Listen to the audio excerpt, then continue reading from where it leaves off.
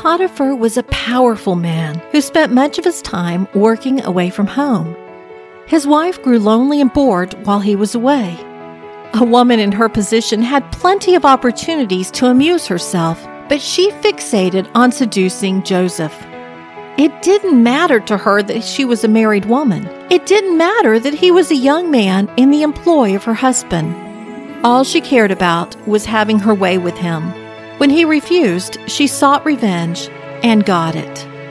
Mrs. Potiphar was seeking a temporary escape from her everyday life.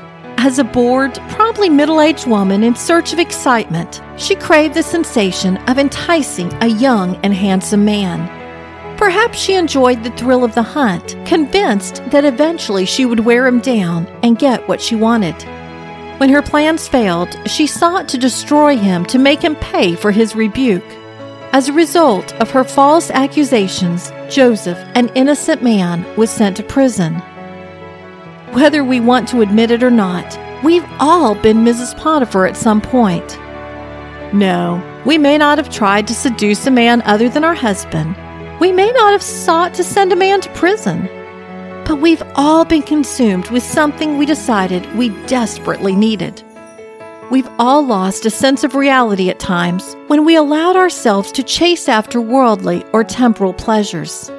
May we look to the wisdom of Joseph in this situation. Though he may have been flattered by the attention of Potiphar's wife, he stood firm in his faith, fleeing from the temptation.